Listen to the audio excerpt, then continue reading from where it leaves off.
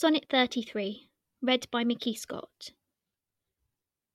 Full many a glorious morning I have seen flatter the mountain tops with sovereign eye, kissing with golden face the meadows green, gilding pale streams with heavenly alchemy. Anon, permit the basest clouds to ride with ugly rack on his celestial face, and from the forlorn world his visage hide, stealing unseen to west with his disgrace. Even so, my sun one early morn did shine with all triumphant splendour on my brow. But out, alack, he was but 1 hour mine. The region cloud hath masked him from me now.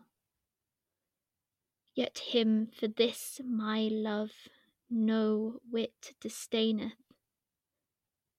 Sons of the world may stain when heaven's sun staineth.